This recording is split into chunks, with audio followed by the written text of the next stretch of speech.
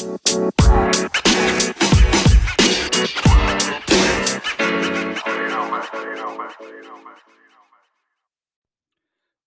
is up? Welcome back, everybody, to the show. This is For Pod's Sake with Sean Callahan. Today, meat. What is it good for?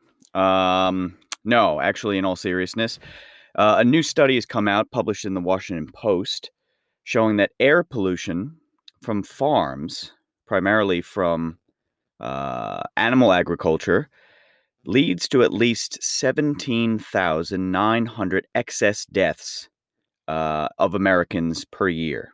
So that's a new study that's come out in the Proceedings of the National Academy of Sciences. So I'm just sitting here. It's a cold morning in Byron Bay, having my lovely hot coffee, and we should talk about where we are in the year 2021 with meat consumption.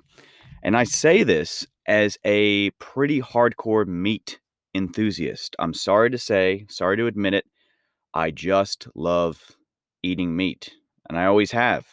It's not just taste or flavor. I feel better when I eat meat. I've tried and failed on at least 3 occasions to go vegetarian. The last one I did was when I was about 30 years old and I was traveling through India. So I went with a couple of buddies of mine, backpackers, and just full disclosure, too late in life to go to India, folks. If you're a traveler, a backpacker, try and get there. I mean, once this pandemic is all wrapped up and the world goes back to normal, however long that will be. But when things go back to normal, and if you want to travel, it's something you do in your early 20s, when you're a bit more open-minded, you're a bit more flexible, able to deal with things. But I went late when I was 30, pretty much at the tail end of my backpacking career, and I tried to go vegetarian. I was really afraid of getting some sort of, meat foodborne illness and being wiped out for my 15 days while I was there. And so I ate a lot of, dal and lentils and stuff with, cheese, different dishes. And the food is absolutely delicious in India. But by like about day 10 or 11, I was so weak and tired, I couldn't get out of bed. I had a full day. Me and my buddies were down in Goa in southern India, which was our time to sort of chill out because we had traveled all over really rapidly. We'd even taken a 37-hour train ride from Varanasi all the way to Mumbai.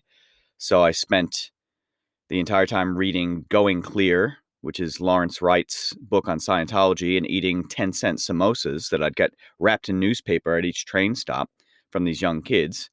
And yeah, I failed to go vegetarian. I've tried. I've had girlfriends in the past who were vegetarian or vegan trying to, do this. And for whatever reason, with my body, or I just don't understand the science, I've failed, and I've felt so weak and tired, I've had to go back to eating meat. But having said that, the science is coming out more and more clearly that eating meat is bad for the planet. It's bad for our health, or the overconsumption of meat. But it's not just now what we choose to eat; it actually affects other people. So there was this study that's just come out, focusing primarily in North Carolina. So if you don't know much about North Carolina in the United States, that is like the hog capital of America. So many hog farms, massive, massive production for the rest of the country. And this study focused on some of the pollution emanating from these hog farms. And it's pretty outrageous. The amount of gases and combinations of methane, ammonia, hydrogen sulfide combining in the air. And this is spreading, from these hog farms to the nearby surrounding communities. This stuff is thick in the air. And, people who live nearby complain constantly of having headaches, breathing problems, stuff leading to heart conditions. And, obviously, all agriculture will produce some form of air pollution from what you're doing, just like pretty much every other activity in life. But animal agriculture is the absolute worst culprit. It's responsible for 80% of these excess deaths that they can relate to in this study. So essentially, it's gases from manure and the animal feed create these sort of small lung-irritating particles that can drift for hundreds of miles from the farms. And what was so shocking is that these emissions now cause more deaths than pollution from coal power plants.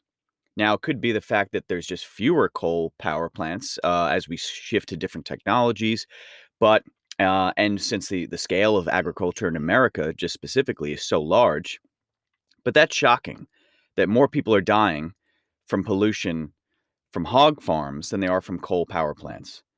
Um, and that's the thing, is that there's just less regulation when it comes to animal agriculture. I mean, America has the Clean Air Act. I'm sure Australia and every other country has some sort of environmental protective legislation, which, focuses on things like factories and regulating car emissions, power plants. But there's animal agriculture, and especially in America, sort of has coasted under the radar as a cause of pollution. And it could be as a result of the power of the beef lobby and the hog lobby and dairy and all these other hugely powerful lobbying organizations on behalf of these industries. But it's very loosely regulated. And now this is the first study of its kind. And again, it's just one. So you can't really make any definitive argument based on just one thing. But it is telling, the research showing how many people are dying unnecessarily from this pollution, from this large-scale industrial farming that we've gotten into. Now, part of this study points out that the health effects from pollution, it depends on a lot of different factors. It'll depend on atmospheric chemistry, the local weather, the size of the communities living near. But essentially, farm pollution is most dangerous when it's upwind of densely populated areas. And the study focused on a few different areas of the country. It's, California's Central Valley, which so much agriculture and production comes from California. And I know that just from having lived there briefly and traveling through there, it's massive, the Central Valley.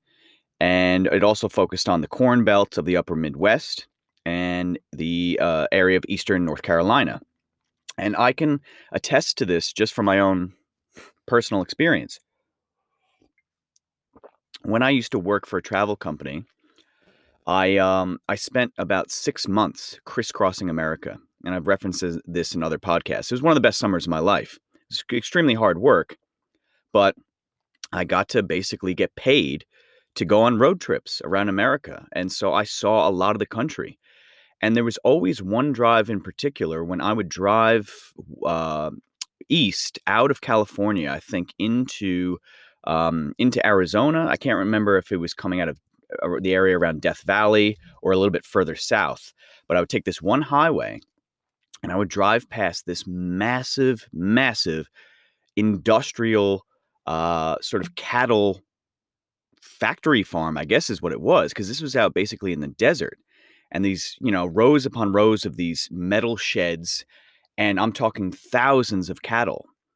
And when you would drive past, even with the air conditioning on, the windows closed, this horrible smell would waft through the bus, and it was really pungent. It wasn't just like manure or anything else. It was like a chemical, foul kind of smell, and it was essentially the pollution from this massive industrial feedlot. And there was a town right near there. So I can't imagine what it would be like for the people of that community to be living with that sort of thick haze and smell and all those fine particles in the air all the time. It would be atrocious. And they talk about this in the studies, that the most dangerous type of air pollution comes from particulate matter, which is or particulate matter 2.5, which are tiny particles that are 1/30th the width of a human hair, and they lodge in lungs, and they could be absorbed in your blood and cause asthma and other breathing problems, heart disease, cancer, strokes. And these particles come out from tilling the fields and burning crops, and then animals kicking up dust in these large feeding operations. And this primary PM, particulate matter is associated with 4,800 premature deaths a year, according to this study. Now, the other thing is there's a secondary particulate matter, and that's generated when emissions from farms mix with other gases in the atmosphere. So, for example, ammonia, which is released by manure and fertilizer, will combine with nitrogen and sulfur compounds, and this creates these small hazardous particles. And ammonia is the worst of these. It accounts for roughly 12,400 excess deaths a year. And it's kind of understanding most people, most Americans, you go to the supermarket, you pick up a thing of mincemeat or whatever, chicken, pork, whatever the case may be. You get it, wrapped in plastic and you're out the door and you don't really think about, because they have these nice marketing images on the packaging of this small little farm, a little cartoon cow next to a red barn. That's not what we're dealing with in this modern day and age. These are massive industrial operations. It's factory farming, essentially, is what this is. And so a lot of these beef and pork and these dairy facilities, what they do is they store the animal waste in these huge lagoons, which is just absolutely disgusting. But these massive waste lagoons, almost the size of small lakes, where microbes will break down the feces. And then that releases huge amounts of ammonia into the atmosphere. And so some of these operations, they'll actually spray, gather up some of this waste and, suck it up and spray this nitrogen-rich liquid waste on the nearby farm fields.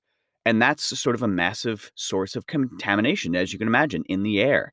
People who live nearby these places, they talk about how it's just a constant smell. It's constantly, it's just so overwhelming that the breeze that goes into their house, it's carrying this offensive odor that people will start gagging, just coughing if the wind whips up. And a lot of people who have protested against this, they've since died of lung-related issues. So, just try and imagine what it's like for these people in these communities. Imagine living and you try to open your windows, on a hot summer day and just, relax in your own house. And there's literally a sort of a gas cloud of shit and piss, which just wafts past your house and comes into your house. You can't go in your backyard. You can't do anything. You can't drive in town, walk around. That this is a haze of thousands upon thousands of animals. And that's hanging in the air. Think about what that would do to your health. So, ammonia, it comes from a lot of different things, but it'll also come from, too much fertilizer being put onto corn crops. So you say, well, corn, that should be, it's vegetarian. What's the big deal? But too much fertilizer on the corn crops. And since in America, so much of America's corn doesn't go to feed humans, it goes to feed animals. So those emissions are actually counted in the study as part of this pollution footprint. And it's part of a larger issue, probably even for a separate episode, of how America sort of lost its way in the sense of subsidizing corn to the point where they overproduce it in the United States. And that created a whole different industry where instead of helping farmers out in the times of drought and stuff like that, we actually pay farmers to overproduce crops so that we have stores in case there's an issue.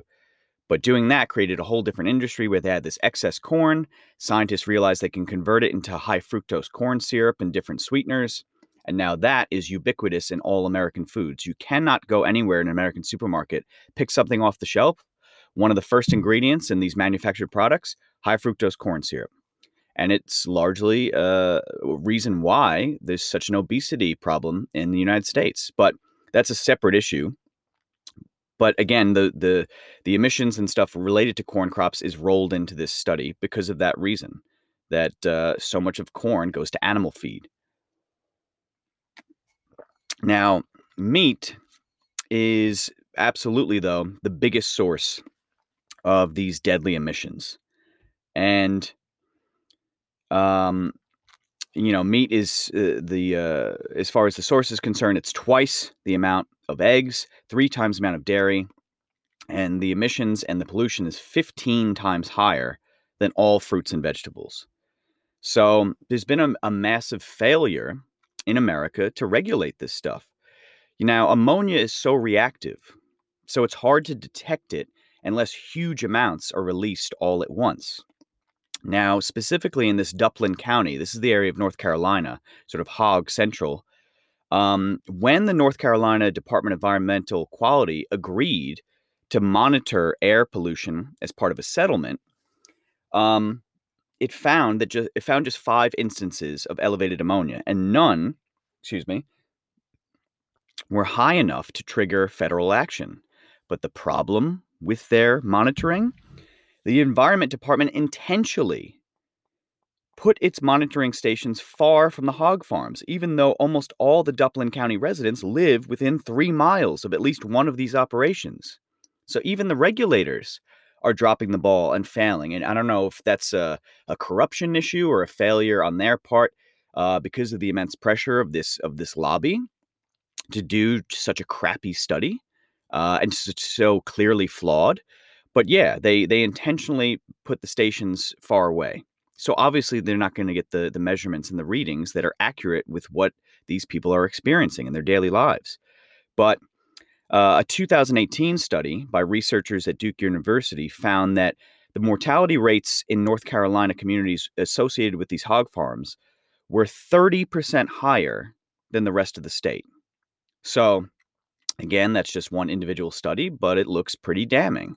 And again, if you just think logically in your head, how would you like to be living near one of these big, massive shit lagoons and massive pig farms? You know, think about it for 2 seconds, and you could, imagine the consequences.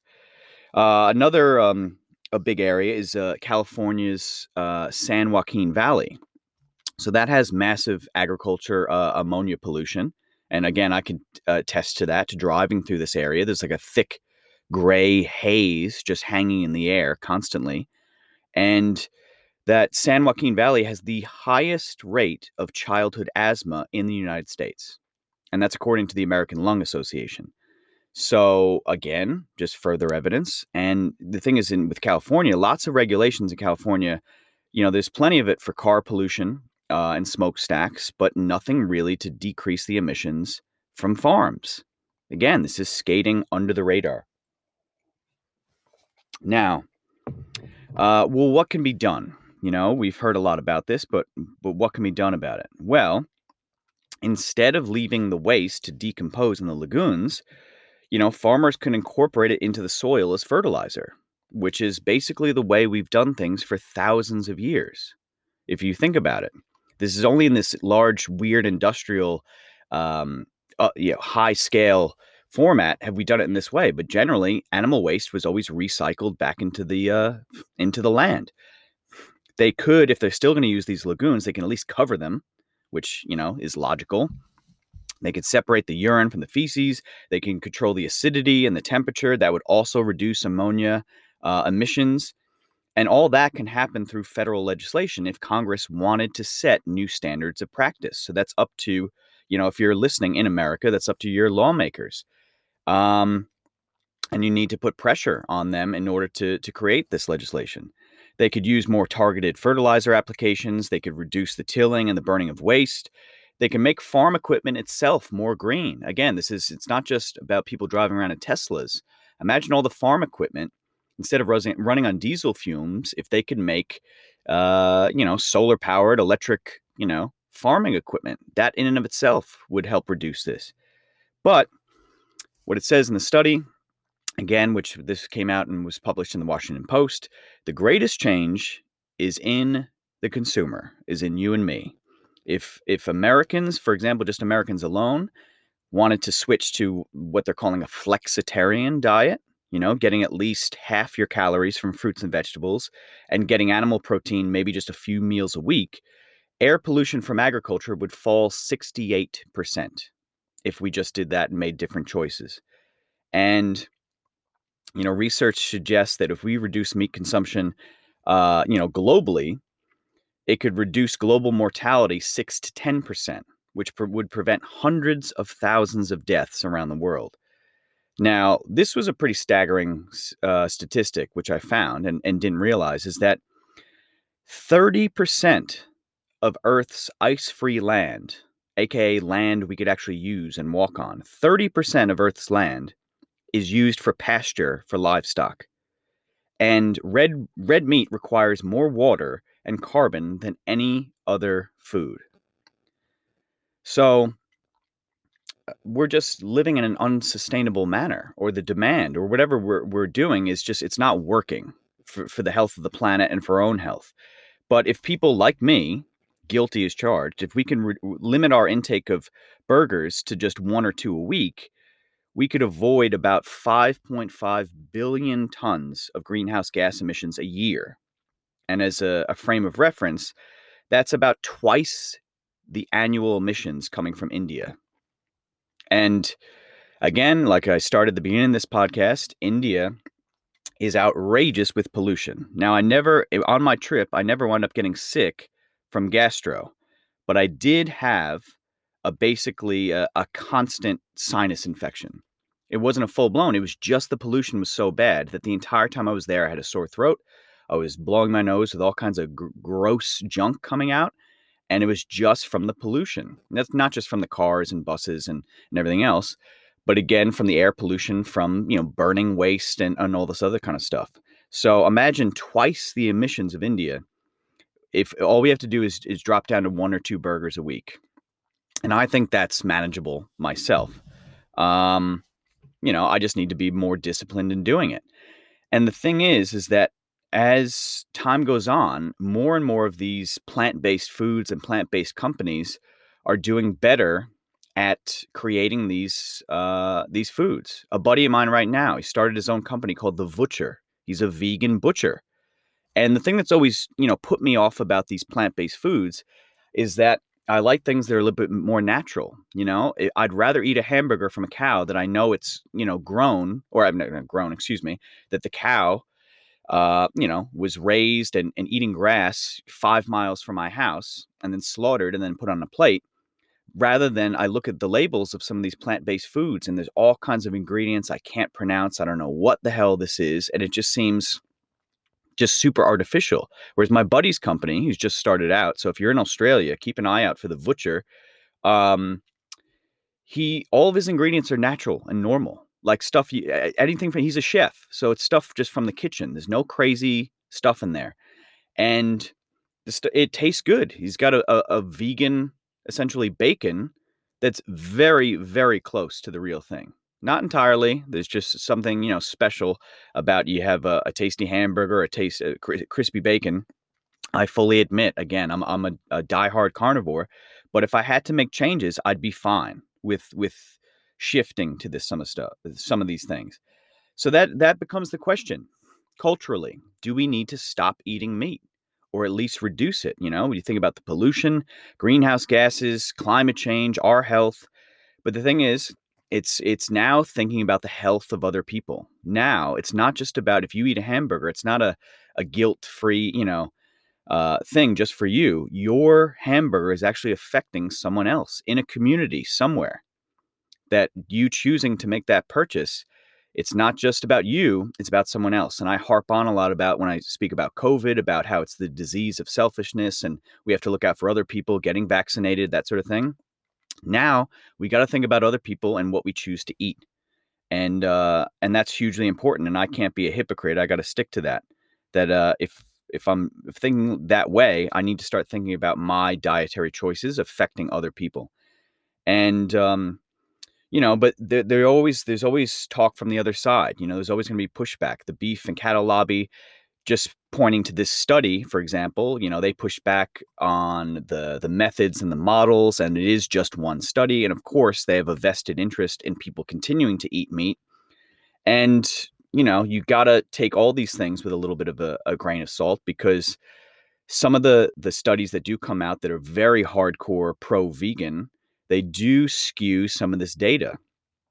As an example, they'll talk about, if you just switch to a salad rather than eating a steak, it would reduce emissions by X number.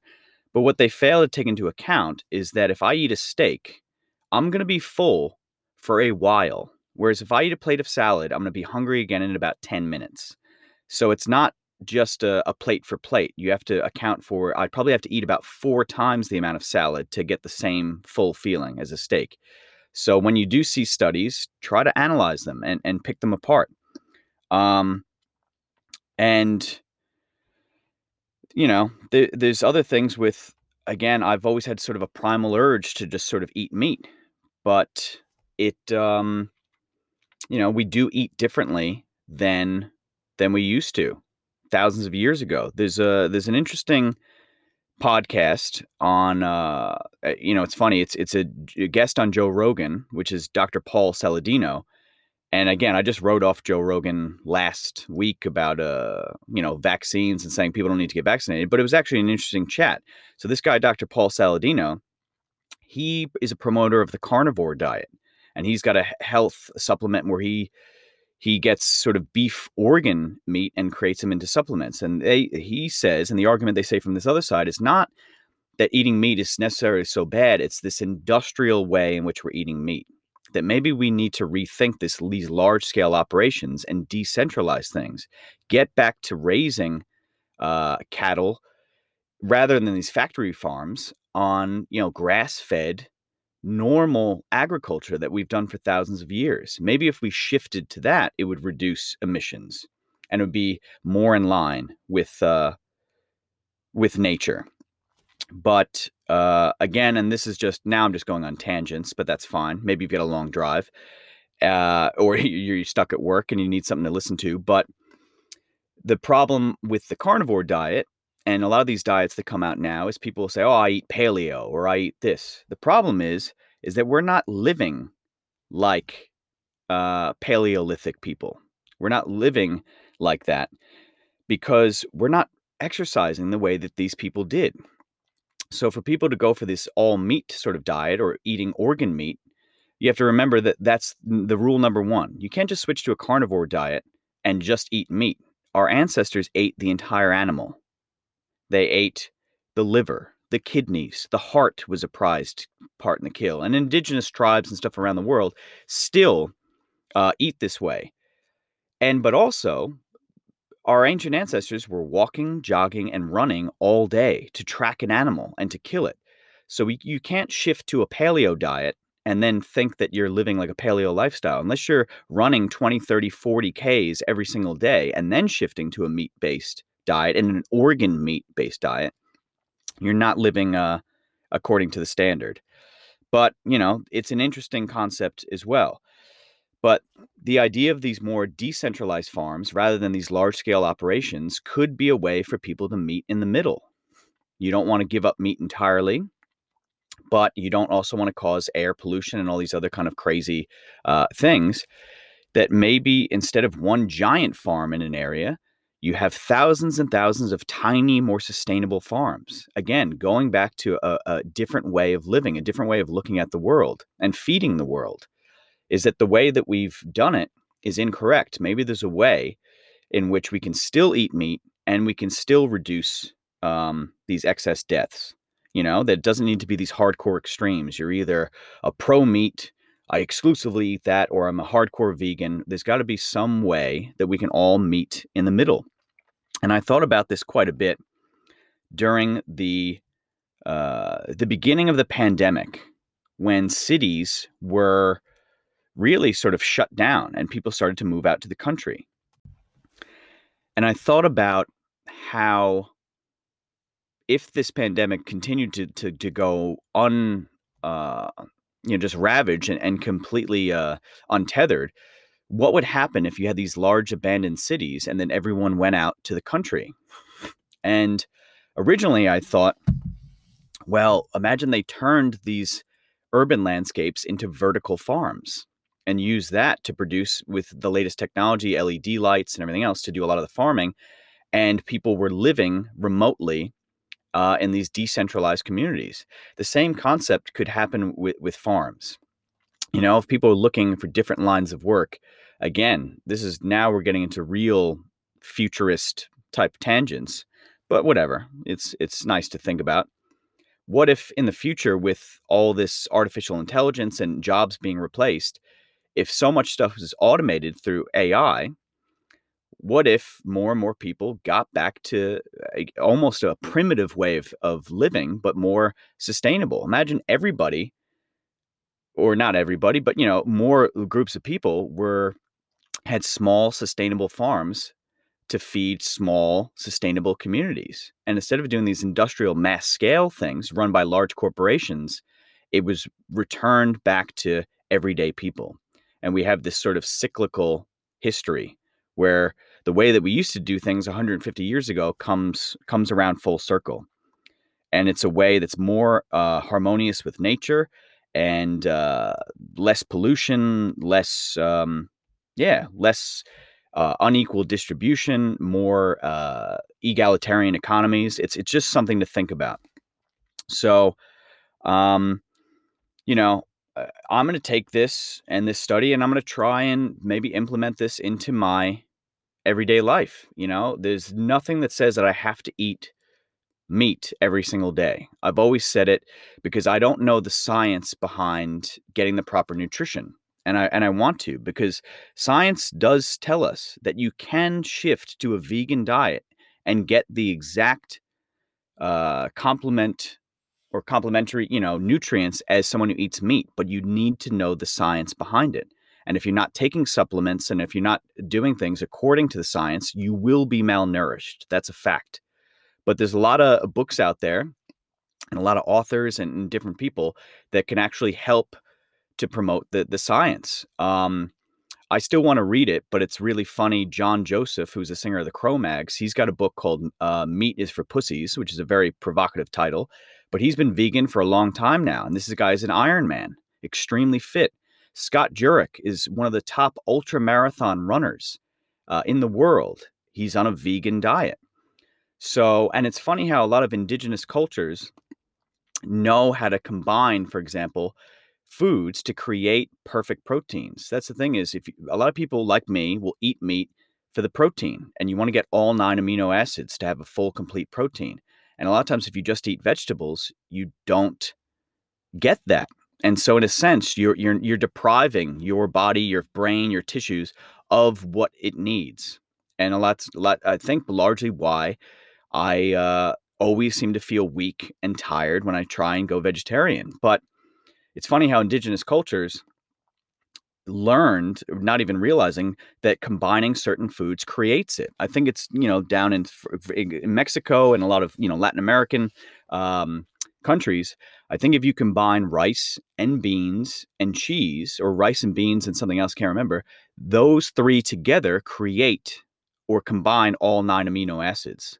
So even though it's vegetarian, it's a complete protein. So there are scientific ways to do it. And we just need to learn. I personally just need to learn. If I could snap my fingers, I would have just a personal nutritionist say, write me out everything that I need to do. And I could shift to a more vegetarian or a vegan diet, but I lack the knowledge and the science. But we can all try and at least cut down. And that's where I'm going to try and start, is to slowly wean myself down, maybe just try and have meat a few times a week and shift to these plant-based alternatives, which are doing really well with their nutritional components. So,